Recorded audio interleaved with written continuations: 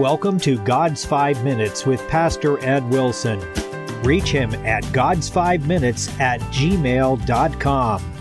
Now, here's Ed Wilson with God's 5 Minutes. Hello, friends. The book of Job is the story of a man whom God used to demonstrate the fidelity his children can hold to him by his grace, in spite of all Satan can do. During the course of Job's affliction, he was visited by 4 friends, 3 of which told him he was being afflicted because he was a hypocrite, but who could not provide reasonable answers to his defense that this was not so. The 4th friend, Elihu, was younger than the others and properly held his peace while they spoke, but at last he became impatient with their inadequate responses to Job and told them, Job 32:7, I said days should speak, and multitude of years should teach wisdom. But there is a spirit in man, and the inspiration of the Almighty giveth him understanding. Elihu spoke because he was displeased, and thought he had good reason to be. But when he made his assessments about the dispute, he did not go away and badmouth the disputants, striking them secretly with a malicious, censorious tongue. But what he had to say, he would say to their faces, that they might vindicate themselves if they could. Elihu's spirit was stirred that those who spoke before him had no reply to make to Job's arguments, and yet they would not yield, but, right or wrong, would condemn, and he knew that they were not fair.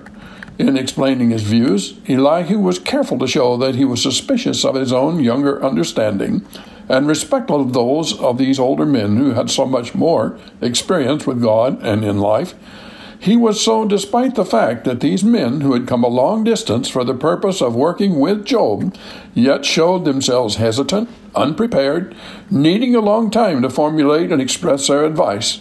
And he heard them through to the last, for he who answers a matter before he hears it, it's folly and shame unto him. Although it must have been more and more apparent to Elihu, Job's miserable comforters had nothing of substance to give. And so at last he burst into the conversation and spoke those immortal words that have come ringing like great celestial bells down to us through the ages. There is a spirit in man. In that declaration he captured these important truths, that the soul is a spirit, neither material itself nor dependent upon matter, but capable of conversing with things spiritual, which are not the objects of sense. It is an understanding spirit. It is able to discover and receive truth, to discourse and reason upon it, and to direct and rule accordingly. This understanding spirit is in every one of us. It is the light that lights every man.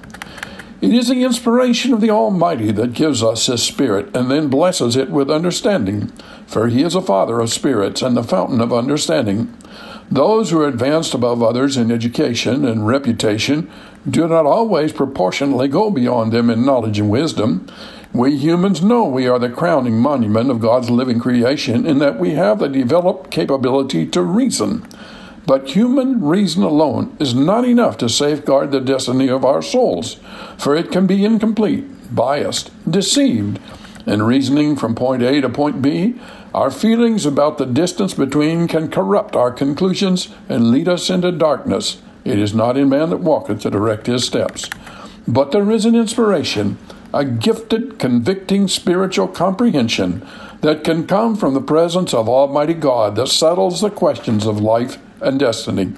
Peter found it on the Mount of Transfiguration, for he later wrote of Jesus, He received from God the Father honor and glory when there came such a voice to him from the excellent glory, This is my beloved Son, in whom I am well pleased. And this voice which came from heaven we heard when we were with him in the Holy Mount. This inspiration from the Almighty has been the hallmark of the Christian church, and the compass that has guided many a trusting soul to eternal victory. It is the guiding light of God's church, and brother, it is meant for you and me. Have you talked to God today? You have been listening to God's 5 Minutes with Pastor Ed Wilson. Reach him by email at godsfiveminutes@gmail.com. Tune in next time to hear more encouraging thoughts from God's Word on God's 5 Minutes with Pastor Ed Wilson.